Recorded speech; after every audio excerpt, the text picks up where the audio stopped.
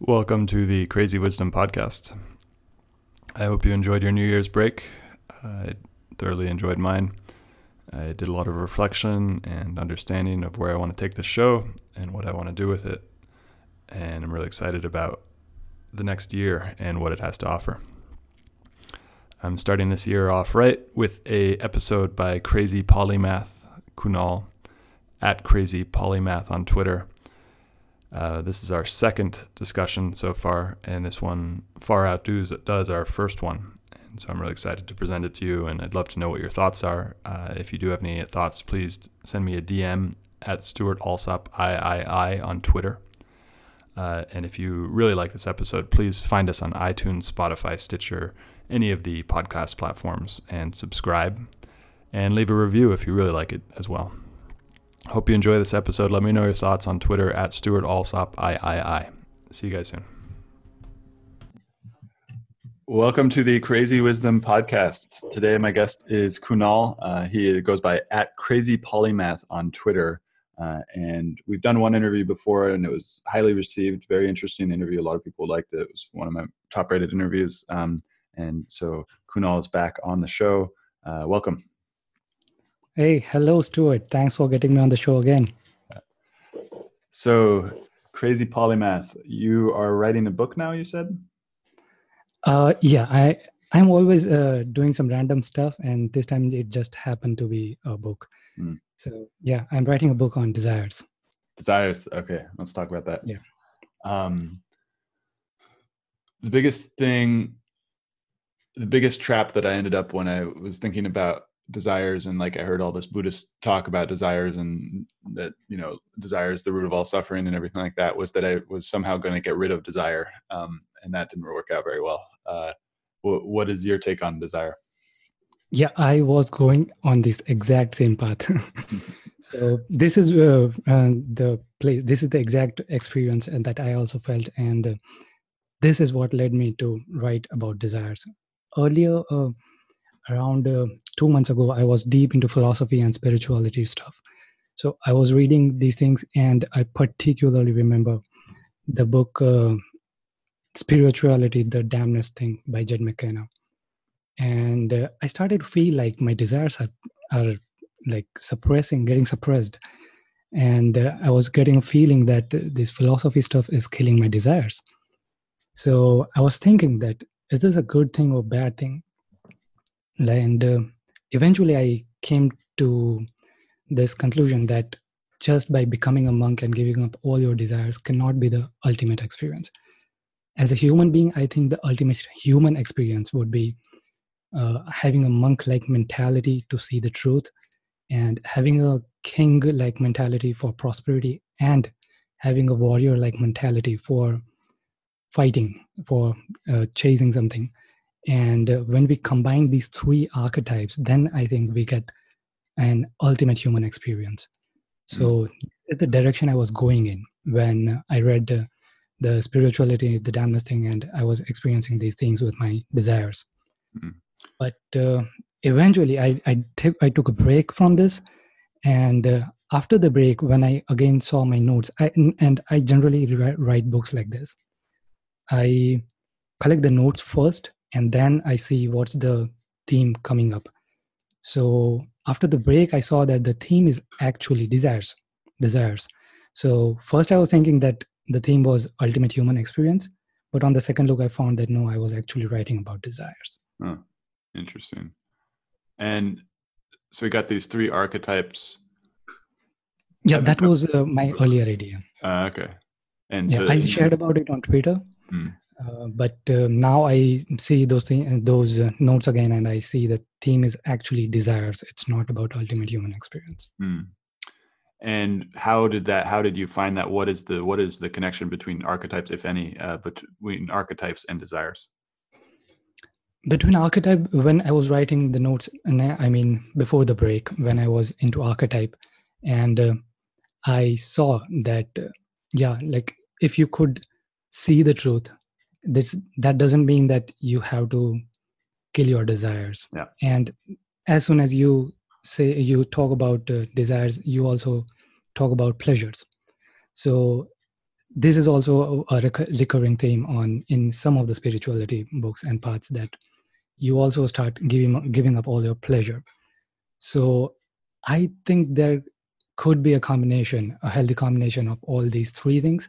And it just happened to be that, when you combine these three things, you get these three archetypes related to each of these three things. That is the truth, the pleasure, and the fight. And so that's really interesting, particularly because when we give up pleasure, when we try to give up pleasure, and then we essentially go off into the forest or whatever, and we try to become the image of the monk or the image of the thing, but that's just another form of pleasure. Exactly. Yeah. And so now I don't think that pleasuring is an issue. I think the chase of pleasure is an issue. I totally don't promote the concept of abstaining from pleasures. In fact, what I think is the optimal way is to enjoy the pleasure when they come, but do not chase the pleasure. And you might have insight into what I'm about to say, but and you might not, because I know that India has changed a lot. But I do, in my readings about cannabis, I understood that sadhus in India use cannabis for spiritual goals. And I've also read somewhere, and it kind of hit me, and it seemed similar to what I was doing with it, which is that cannabis actually increases the sensuality of experience. And it's not necessarily in order to change. It's not necessary in order to do anything, but it's about that sort of pleasure thing. So that you're just hit with a ton of sensual pleasure until you've had enough of it, basically. And then it leads you past pleasure. Yeah. Yeah, this is new to me. Yeah. And I'd be curious, in the area, you don't have to mention the specific area where you are, but like in the general area, are there a lot of sadhus? Because when I went to India, I remember in the train station, there'd be a lot of sadhus who would be hanging out in the train station all over India. Is it common in your area? Dude, I live in a dry state. Like even alcohol is not allowed here. Interesting. Interesting. And yeah, India is so big. Yeah, so huge. Yeah, we've got desire, and what about pain? Are you going to write about pain? Pain. Let me remember. I definitely had some notes on pain and pleasure. Like this is common to almost every organism, that we have an attraction to pleasure and aversion to pain. So yeah, basically desire arise from pain. Like this is a common Buddhist concept that desire leads to misery. But on my exploration, I find that misery leads to desire. And while writing this book, of course, I sat with this question of what is desires. So I sat with that question for around 1.5 hours, because I didn't want some wordy meaning of the word desire, but I wanted to find the essence of the word desire. And I came up with this definition that desires is basically a non-acceptance of the current state of the universe. So when you are not accepting the current state of the universe, then of course you are in pain, a kind of pain, and misery adds to your life. And from there, then from that place, desire pops up. So I think, I don't know why Buddhism treats it opposite. I find it that pain leads to desire.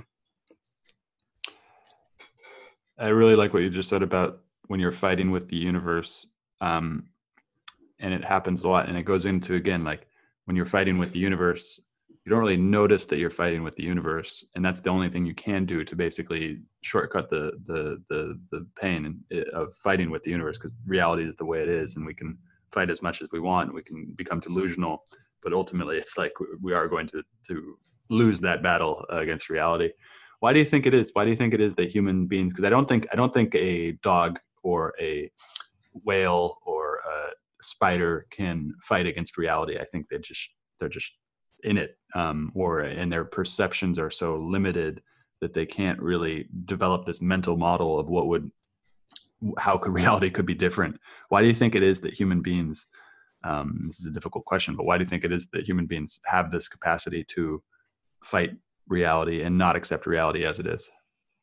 Yeah, I think you have already answered your question. Like animals do not have that level of perception. Mm. Our mind is more kind of developed, and I cannot say for good or for bad, but it is more developed, and we kind of are able to see and visualize these abstract notions, which animals specifically are not able of doing. And there's also a concept of neuroplasticity that applies in here, and like the size of our brain compared to the relative muscles we have is also big, and the neuroplasticity is also very high. So all these things combined could be leading to that. Interesting. This is something I recently made a video on, something I read in the book Range by David Epstein. He talks about how our levels of IQ, and I'm not saying anything about the value of IQ as a measurement, but the levels of IQ remain stable generation after generation. But there's a test about each generation's ability or each individual's ability to handle abstract concepts and trade in abstract concepts and think about abstract concepts. And that marker of intelligence is actually getting better with each generation. So the kids that are growing up now are going to be better at dealing with abstract concepts and thinking about abstract concepts and trading them than we are.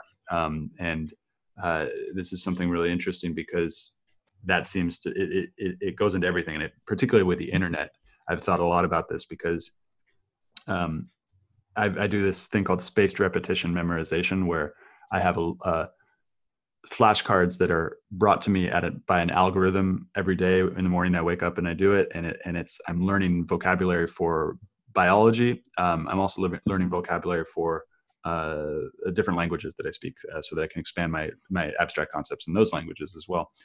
And what it's doing is it's growing my field of things that I can conceptualize and that I can talk about. And like when I think about a cytotoxic killer cell, which was something that came up yesterday, I actually have a visualization of that now because I've seen that word over and over and over again. But the first time I read it, I was like, I have no idea what that is. That is ridiculous.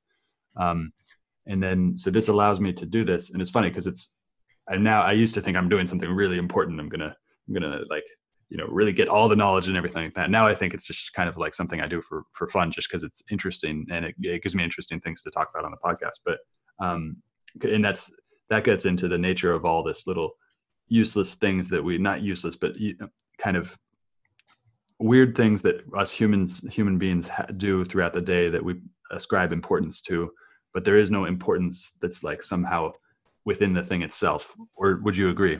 Or would you disagree? Yeah, exactly. That's a very good point. That doing something just for doing that and for the sake of doing it, and so instead of some outcome, that's a very good way to chase some desire, because eventually everything is meaningless. Yeah, and that's it. At an individual life, it'll be meaningless because my awareness, my perception will die, and then there is no meaning after that. I mean, unless I ascribe meaning to, if I have children and then they have children and they have children, then I can.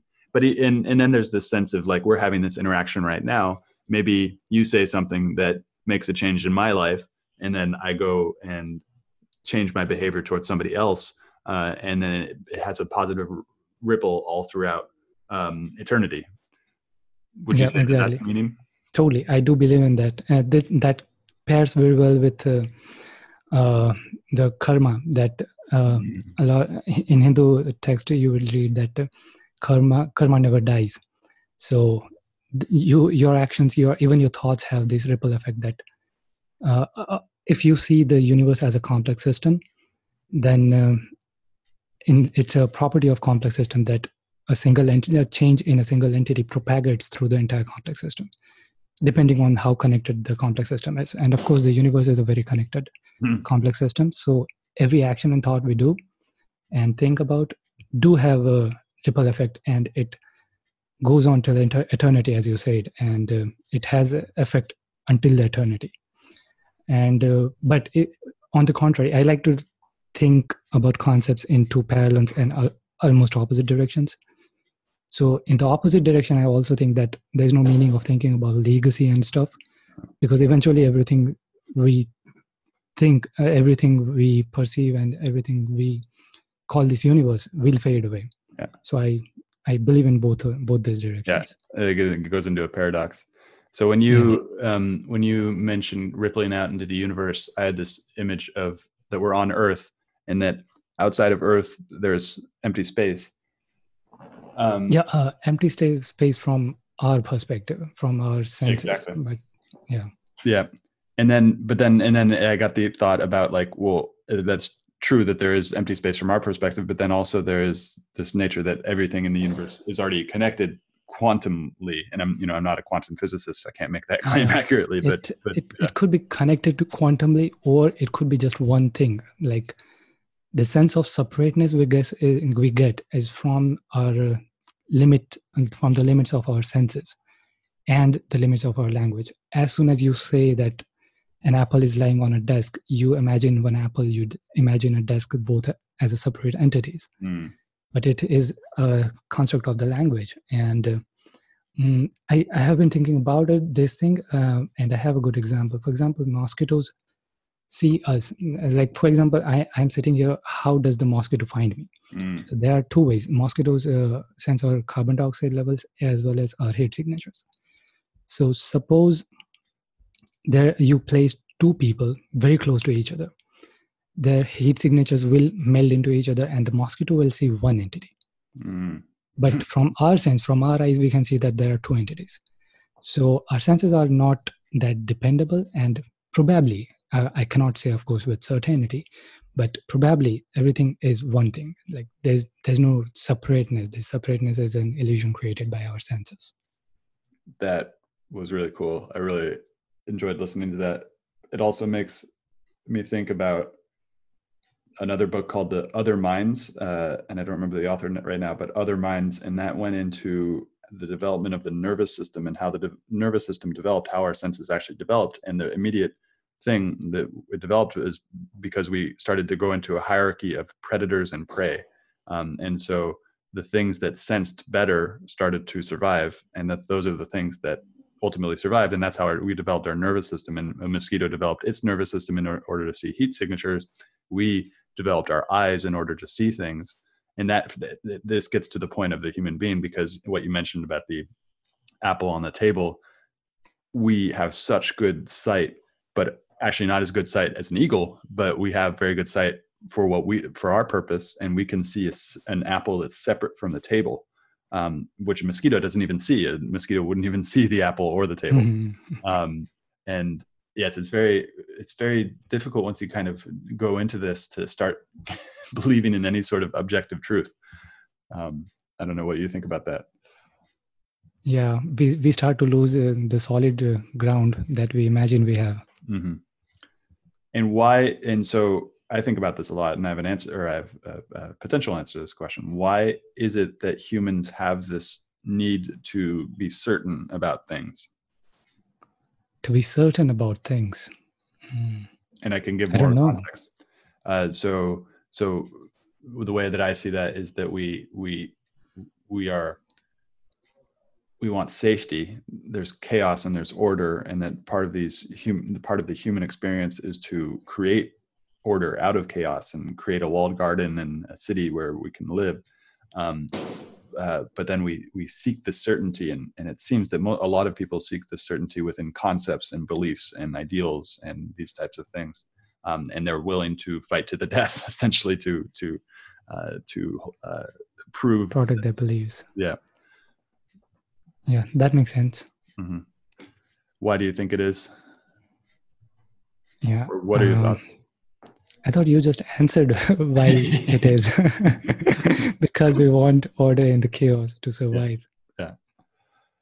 And this gets into something I've been starting to notice, and I'm curious whether you're noticing it in India or even on the internet, is that that process seems to be speeding up, and for most people is that we're now getting really, really kind of tribal about our beliefs and our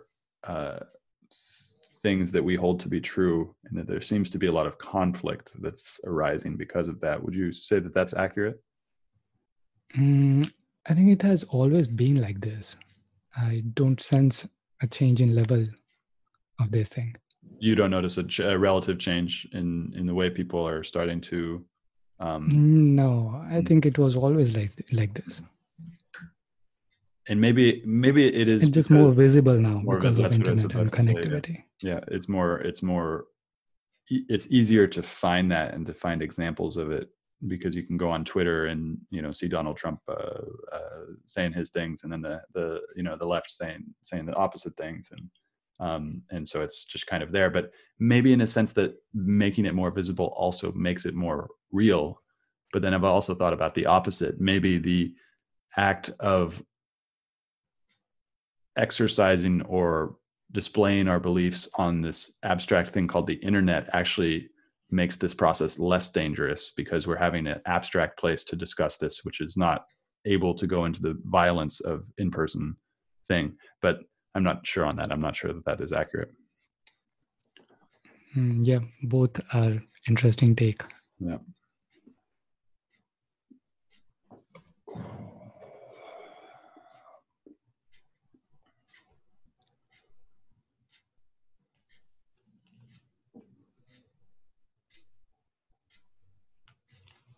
So do you have any insight into the rise of, are you watching the rise of startups within India at all?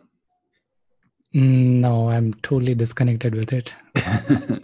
You're on this type of how human belief and human behavior and human desire affect. You're a philosopher, you would say then? I don't know. You can say me a seeker would be a better word. Seeker. Okay, interesting. I'm just seeking truth. And truth divorced from sort of relativity. Yeah. And in fact, I also want to see the relativity, not divorced from it, but also observe it.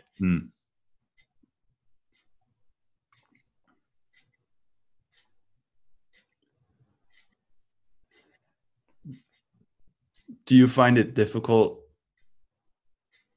growing up or living in a society which doesn't really value seeking? And maybe it does in India.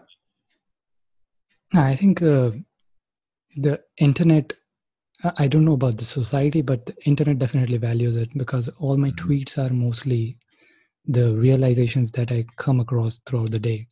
I share it on Twitter. I have built an audience. Now I'm writing a book, so I can even earn money by this thing. So this was never possible before. Like earlier writers were this hungry people, poor hungry people. But now that's not the case. So I'm actually happy with the current state. And that's a very good, interesting point. Thank you for bringing it up, which is that, yeah, a couple hundred years ago, if you were talking about the things you were talking about, you might find a small little group in your town, and you might, go off walking and find other people who think about it, but it's probably not a huge percentage of the people, particularly the last 100 years. Like I think a couple thousand years, it might have actually been like maybe a fair amount of people were actually doing this and thinking about this and talking about this. But probably among the elite as well. But now we have this thing with the internet, and maybe, 99% of the people in your hometown don't care. But when you open it up to the rest of the world, there's like 7 billion people out there. And how many are on the internet? Probably about 3 billion, 2 billion. That might be smaller, or it might be more. And then of those 2 or 3 billion, how many millions of people are interested in this stuff? And it's probably a lot. It does open new gates. So I'm happy with my society until it blocks Twitter. Yeah, right. Which it is not necessarily out of inconceivable. Governments are totally. Governments are starting to close borders around the internet. The most visible example of this is China, but other countries are starting to do it as well. And yeah, to me, it is getting more difficult to believe in a free and open internet. Not only from the Chinese side, from the American side as well. You have companies like Facebook and Google that have essentially created walled gardens out of a free and open internet. They've now created a closed system within an open system. Do you want to talk about that? Yeah. Open systems versus closed systems? Do you have any I insights think into that? completely free system cannot be developed. And if it is developed, it would be tried to regularize. Like, if you are going for free speech, then hate speech is a part of free speech. You cannot block. If you create some social media website, suppose based on the blockchain technology like Bitcoin, and it gets widespread and it is not able to, like, no one can control it, and it goes wide like Bitcoin has done, then the problem arises that how will you stop the hate speeches on that platform? And according to the founders of the American government, the American Constitution, they would say, well, you don't want to. You that part of it, allowing for that part, is actually an important part of society. Exactly, and this a lot of people are not willing to accept this thing. Yeah. Well, and because hate speech, and like when people start talking about say child pornography, or people start talking about killing other people. So if you see a completely free speech platform, then I do not get an idea of how to, control these things. Because I often think about it, that what if my next project could be a completely decentralized social media platform, like more of a protocol based instead of more of platform based. Because as soon as I create a platform, suppose I create a platform and allow everyone to say everything on it, as soon as someone speaks something bad on that thing, which is illegal according to some countries' rights, that country is going to grab my collars. That, hey, these things is not allowed. You have to ban these people. So you cannot create a free speech platform. You have to create a free speech protocol in which the developer himself is independent and the structure is decentralized. I would say that already existed and is continuing. Yeah, those exist, but as I said, it has to be some widespread thing. Like, well, so it has existed, and it's called it was called the Silk Road, and it was a dark web marketplace where anybody could buy and sell whatever they wanted, and that existed until the U.S. government started to not want that anymore, and started to develop their programming resources to taking it down and finding all the people responsible, and that's how Ross Ulbricht got put in jail. But then another one immediately rose a couple of years later. They got that one, and then it's just been like whack-a-mole. And I'm sure they did a huge bust of about 7 months ago, where they took out a bunch, and they did this honeypot way of doing it, where they took over the servers. They found all the people, took over the servers silently, and then got all the people making purchases, and actually found them out and went after them as well.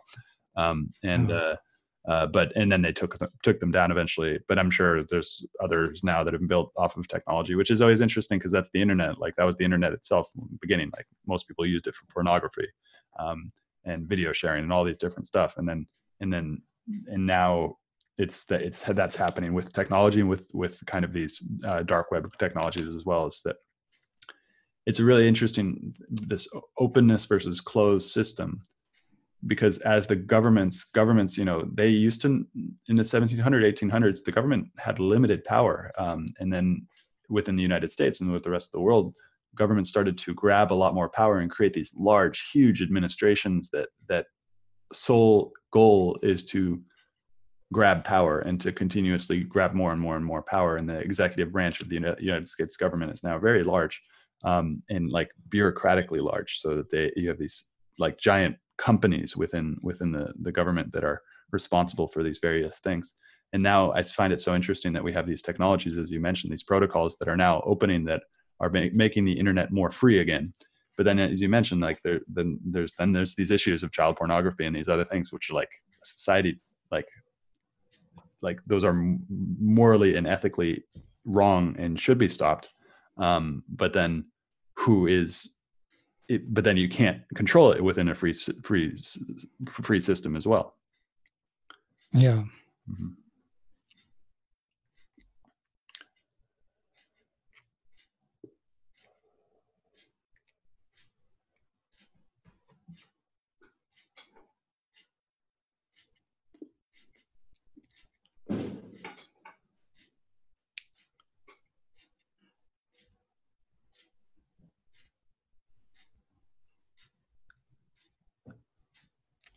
So we've got desires. Is there anything else that the book is going to include? What else about desire haven't we covered? Desires. There's a lot of thing going on in that book, and since it's not finalized yet, so I still don't have finer details to share. But I can share, for example, one mistake a terrible mistake that I recently made, because it links with desires very well. So, as I said, while I was writing this book on desires, I took a break in between. So I took that break because I caught another desire, and that desire was in another field, and that desire was to create a course. So where did that desire come from? At that time, I read an article by someone who clearly, step by step, mentioned how he launched his course. So at that time, a friend of mine was also also planning to launch a course in a very similar niche. So I instantly shared that link with that friend in the hope to motivate him. And I don't know what happened to me. I thought that, why not I build and launch a course, and that would motivate him even more. And I right away jumped into that course, into chasing that desire. Now, this was, of course, a mistake, because from past 2 years, it has almost never been the case that I started chasing a desire without asking questions. This really, from almost past 2 years, I have this mental framework from which every desire that pop up in my mind goes through, and after that, after processing that desire, I start to chase that desire. But this time, this one desire skipped my radar, and I directly started chasing him. And within a month, I noticed that the content I was creating for this course was more of a forceful content. Like the content was not coming from the heart. And I instantly realized, damn it, this time this desire caught me. So these are kind of mistakes that people make with desires. They do not analyze their desires. They do not think about the outcomes. And they do not have a proper framework to process their desires before starting to chase them. And that, I think, that leads to misery. So, in fact, and of course, at that time, I dropped that desire, and I'm not working on that course anymore. I have to apologize to the 400 people who are waiting for updates on that course. But I'm okay with accepting my mistake, but I'm not okay being dishonest with myself. So I want my work to be coming from heart, not coming from force. Well, and that's the interesting thing that you mentioned that I want to bring up, which was that you said analyze, but then you also said from the heart. And yeah, and from the heart, this is a very, very difficult concept to get into. From the heart, I mean, you can think it as an opposite of force. Like creativity comes from flow, it does not come from force. I deeply believe in this. And when I'm writing writing something about it, and I feel like I'm forcing myself to create that content, so that is not something that's coming from heart. So I'd love to take that and make it personal for me.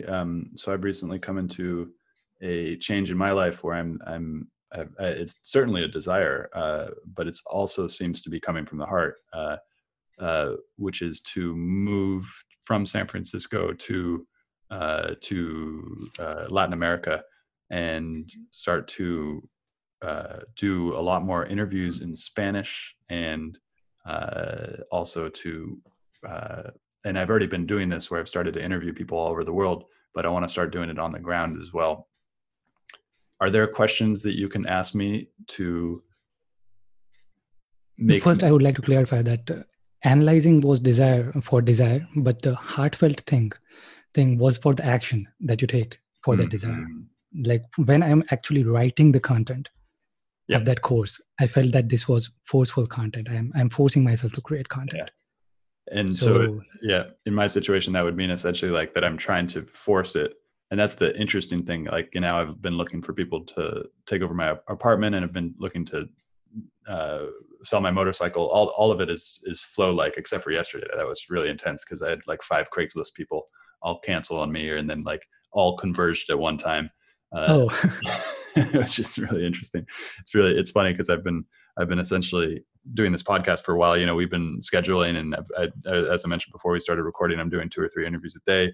And so it's like scheduling has become a lot larger in my life. And now I'm adding another element, which is scheduling people on Craigslist who are not as professional as you are or other people. But yeah, all the behavior, all the actions that I'm taking are just arising, and these things are just kind of coming into place in a way that, like, I only thought of this a week ago, and then all of a sudden it's like fantastic. That's a good sign. Yeah, right. And like today, I could make the decision like easily. I've already got apartment. People want to take the apartment. I've got people who want to buy the motorcycle.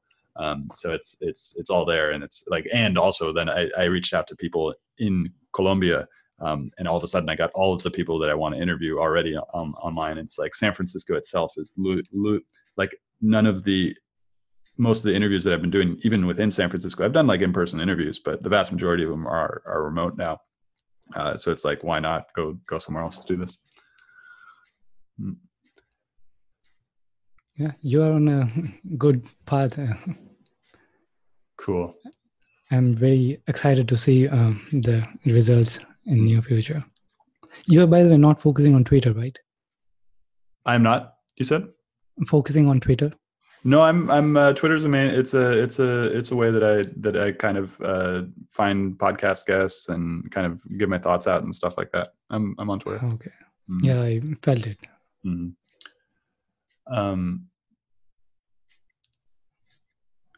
What is wisdom to you? What does wisdom mean? Wisdom, I can compress wisdom in 3 words: meticulous objective observation. So I do not think that reading or age or even experience or listening to podcasts like this is going to make you wiser if you do not have meticulous objective observations. Like, okay, what do I mean by that?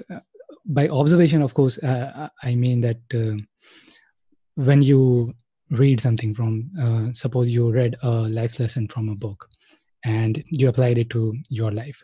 People think that this is a complete cycle, but this is not. The cycle completes when you observe the results of your application.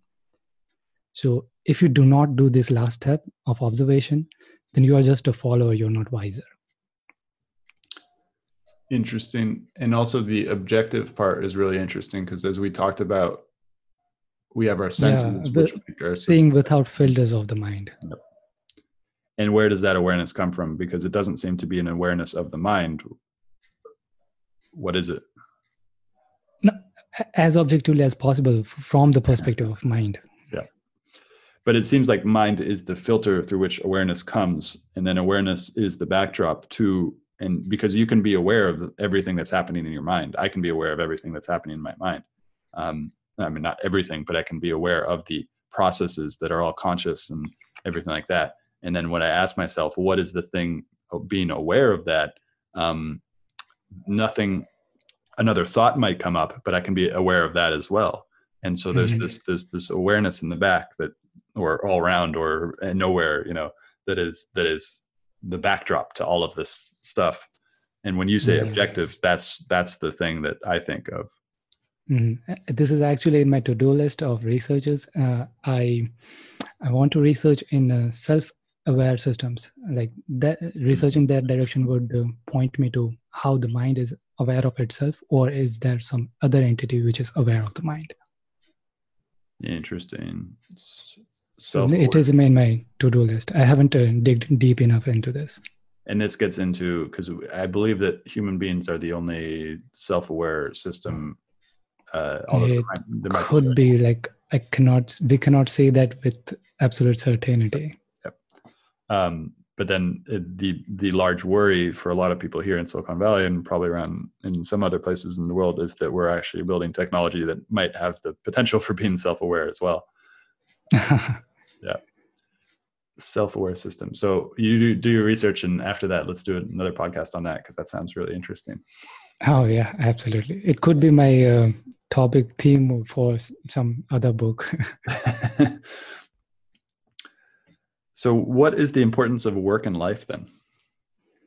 Work in life. Oh, I think it's very important, but I do not see work as an independent entity. I see it with a bigger lens that if you see all the waking hours you spend, you'll realize that all of it is spent in one of these three things, either on people or on work or on self. You are either spending time with people around you, or you are spending time with your work, or you are spending time alone with yourself. Mm-hmm. So I see it in this bigger way, and I see that work is a very important part of it. Like, you should find balance between all these three things: how much time you spend on work, how much time you spend with people, and how much time you spend with yourself. Some people, for example, very introverted people like me, I spend a good amount of time with my work and with myself, but I do not spend enough amount of time with other people. So any kind of imbalance in amid these three things causes suboptimal results.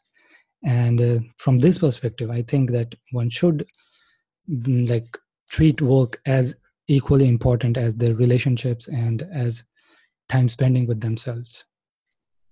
I think Steve Jobs has a very good quote on it. Like, you need to find what you love, and that's true both for your work and your relationships. I totally agree with it. And in your town, you've got this work thing covered, and I imagine you've spent time with your family. What about that friendship, or the people that you love? Where do you find them? Did you go to high school in the same place you are now? I am at the same place, yeah. And but most of my friends are not here. They are in separate metro cities. I am in a very small town. And in India, is it common for people now, young people, to go to another place within India in order to find more opportunity? Yep, totally.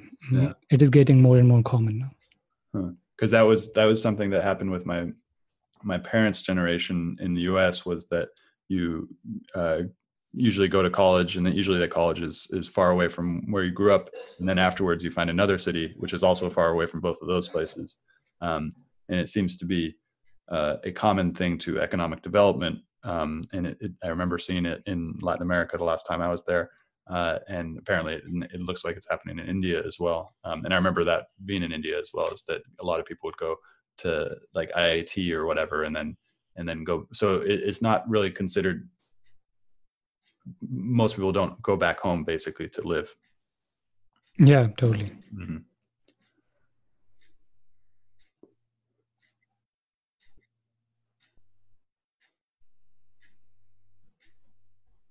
So what are you seeking right now in this moment, like in this conversation? Oh, I'm just enjoying it. I'm not seeking anything. I'm just enjoying conversation with you.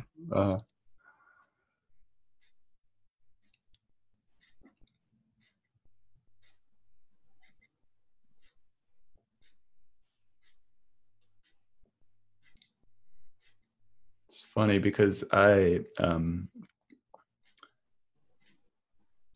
have been traditionally pretty introverted, particularly over the last 4 years. And then this podcast and doing these interviews started to become more important. And it's really funny because I went off on a 2-year kind of meditation, like off into the forest kind of thing, and spent all my time going deeper states of concentration meditation. And I was very introverted, and I was spending time in these communities, and some of the communities there were these people who would make vows of silence. And I was like, why would they make a vow of silence? And I was like, that sounds pretty interesting. I might want to do that. It was really funny because I thought the rest of my life would be like that.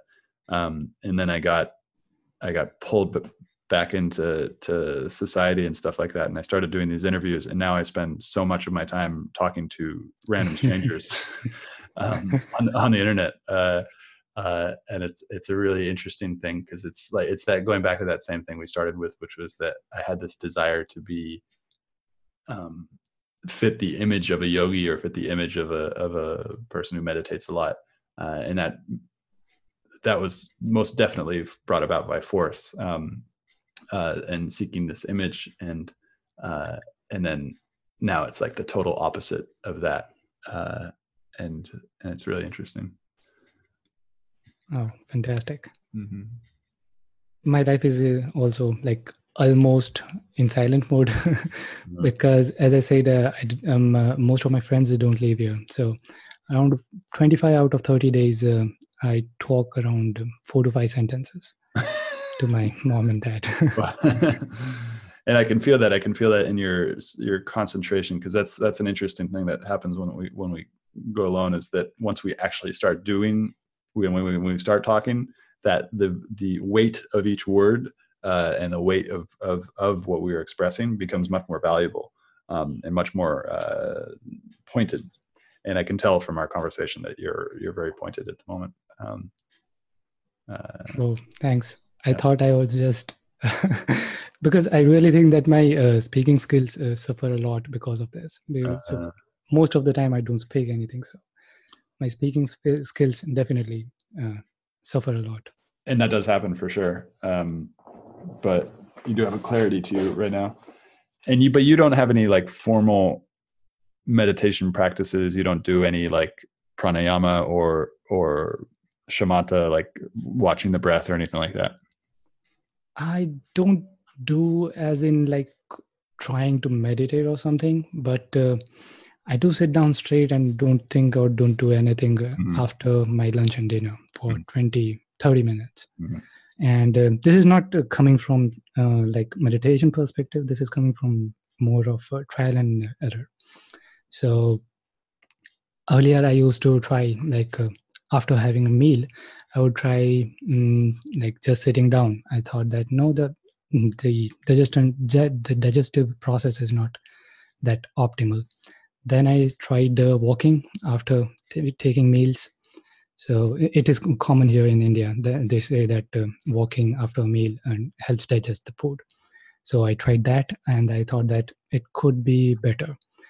And after walking, I tried Vajrasan. Vajrasan, your yoga teacher, as you already know, that it is advised to do Vajrasan after meal. It aids digestion. And when I did Vajrasan, I noticed that there was a significant improvement. And while doing Vajrasan, I saw that why is there a significant improvement? And I saw that my stomach and my stomach, liver, and intestine, this entire thing gets more volume when I sit in Vajrasan. Because when I sit in Vajrasan, I notice that my back automatically straightens up. So that I found that interesting. But in Vajrasan, I can sit more at max 15 minutes. So after those 15 minutes, I started to sit in Padmasan. And in Sukhasan. But I cannot do Padmasan.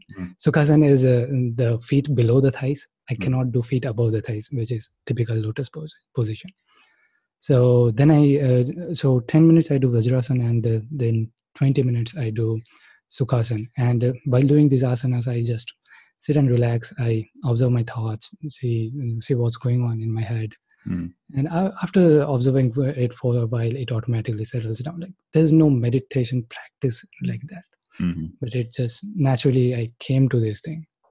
This goes back to the original point and a question that I had. So there's force, and anytime we force ourselves to do anything, it's a sort of violence that we're practicing on ourselves. And I experienced that with meditation practices. A lot of other people are experiencing it today because I think as we were talking about earlier too, these images and desires get planted in our heads by other people. And if we're not cognizant, we get stuck on this other person's desire, basically. That's what I see. And yeah, totally. So what is the difference between force and power? Force and power, I don't know. Because, so I'll go ahead and answer my own question. Yeah, that would be great. So force, like we've been talking about, is a sense of violence or a sense of like motivation, or I'm going to, do this thing even though I don't want to do it. And I mean, it's important to sometimes do the things you don't have an attraction Yeah, of course. to do. There are some activities we can't ignore. Yeah. But if you're doing your whole life there, there's going to be a that's mess. Yeah. And then power is essentially the way I when you were talking about heart, I immediately saw that as power. Like a flow state is power or influence, and you're just it basically just like emanates from you, but it requires no action on your part. That's what I believe. Yeah, the effortless effort. Yeah. Thing. Yeah, that's interesting. I generally experience this effortless effort thing, and the Buddhist Zen concept of no mind motion. I experienced these things during my writing sessions, and I think this is a good point. I think that's why people should try to make their work an art form or make their art form a work, because once you are involved in an art form, then gaining these kind of states of no mind and motion, it becomes possible. You experience it firsthand, that what effortless effort looks like sometimes I'm writing, I generally do not write directly on Twitter or any blog post. I write mostly on my notebook. So sometimes when I'm writing, it feels like it's just flowing. It feels like I am not writing it. It feels like it is writing itself through me. So probably this is what the Zen people call effortless effort. Like I am not writing it or doing anything to write it. It is just writing itself. So I think this is something people should try to experience in their life. And it happens for me in a lot of different circumstances. When I'm playing sports, when I'm dancing, when I'm writing, when I'm exactly. These kind of things do sprout this effect. And what do you think it is that blocks most people from experiencing that? And I believe that there are some people who experience that with all of life, even when they're in obstacles. Exactly. That's the end goal. That's something I'm also working on, to expand the no mind effect to the entire day, instead of just those restricted hours of writing. Yeah. And so it is one of the goals. Yeah. And that no mind doesn't mean that there's no thoughts or no anything like that. It means that like the thought has its purpose and its role when, you need to do something mechanical and you need to then you bring in the thought instead of just thought popping up randomly throughout the day. Yeah. I got this concept from the book. What was that book? Zen in the Art of Archery.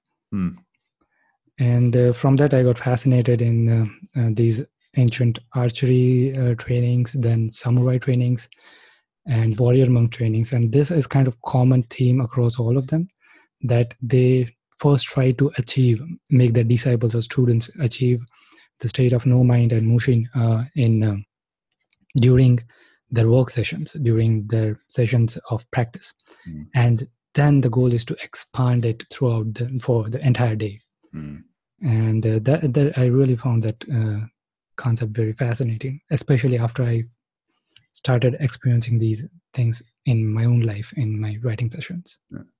And it feels like to expand it into the rest of the day, there is no how-to manual. You can't really do that.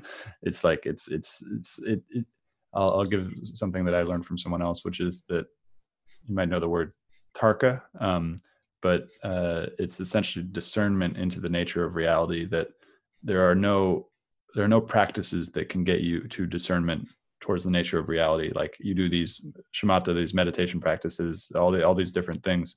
They're not useful for allowing you to inquire into having an experiential shift where you really, experience that the whole universe is inside of you and you are the universe as well. And that this separate sense of self is not the deepest layer of reality.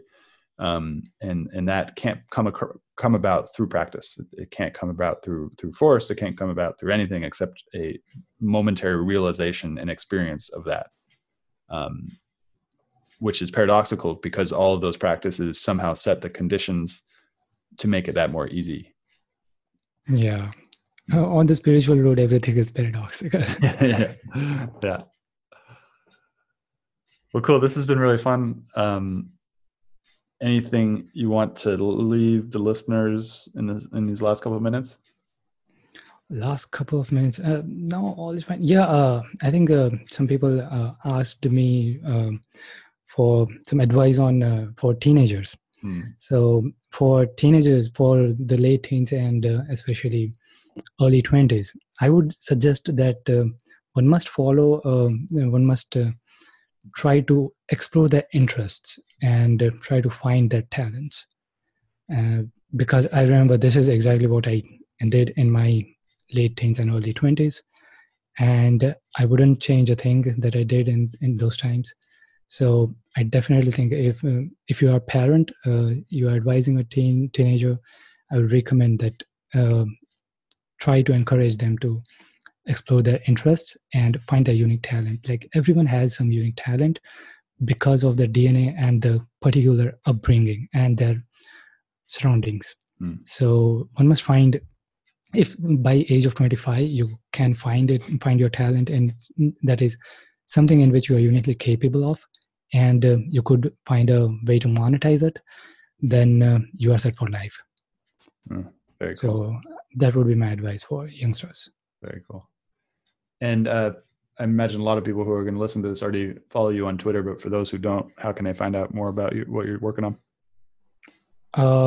They can connect with me on Twitter at Crazy Polymath, and they can subscribe to my weekly newsletter, which I do not send weekly. But yeah, they can subscribe to the newsletter at crazypolymath.com. Cool. Thank you, Kunal. Thanks, Stuart. It was great talking to you. Hope you enjoyed this episode with Kunal at Crazy Polymath on Twitter. And I'll be publishing, my aim is to publish episodes every day, Monday through Friday.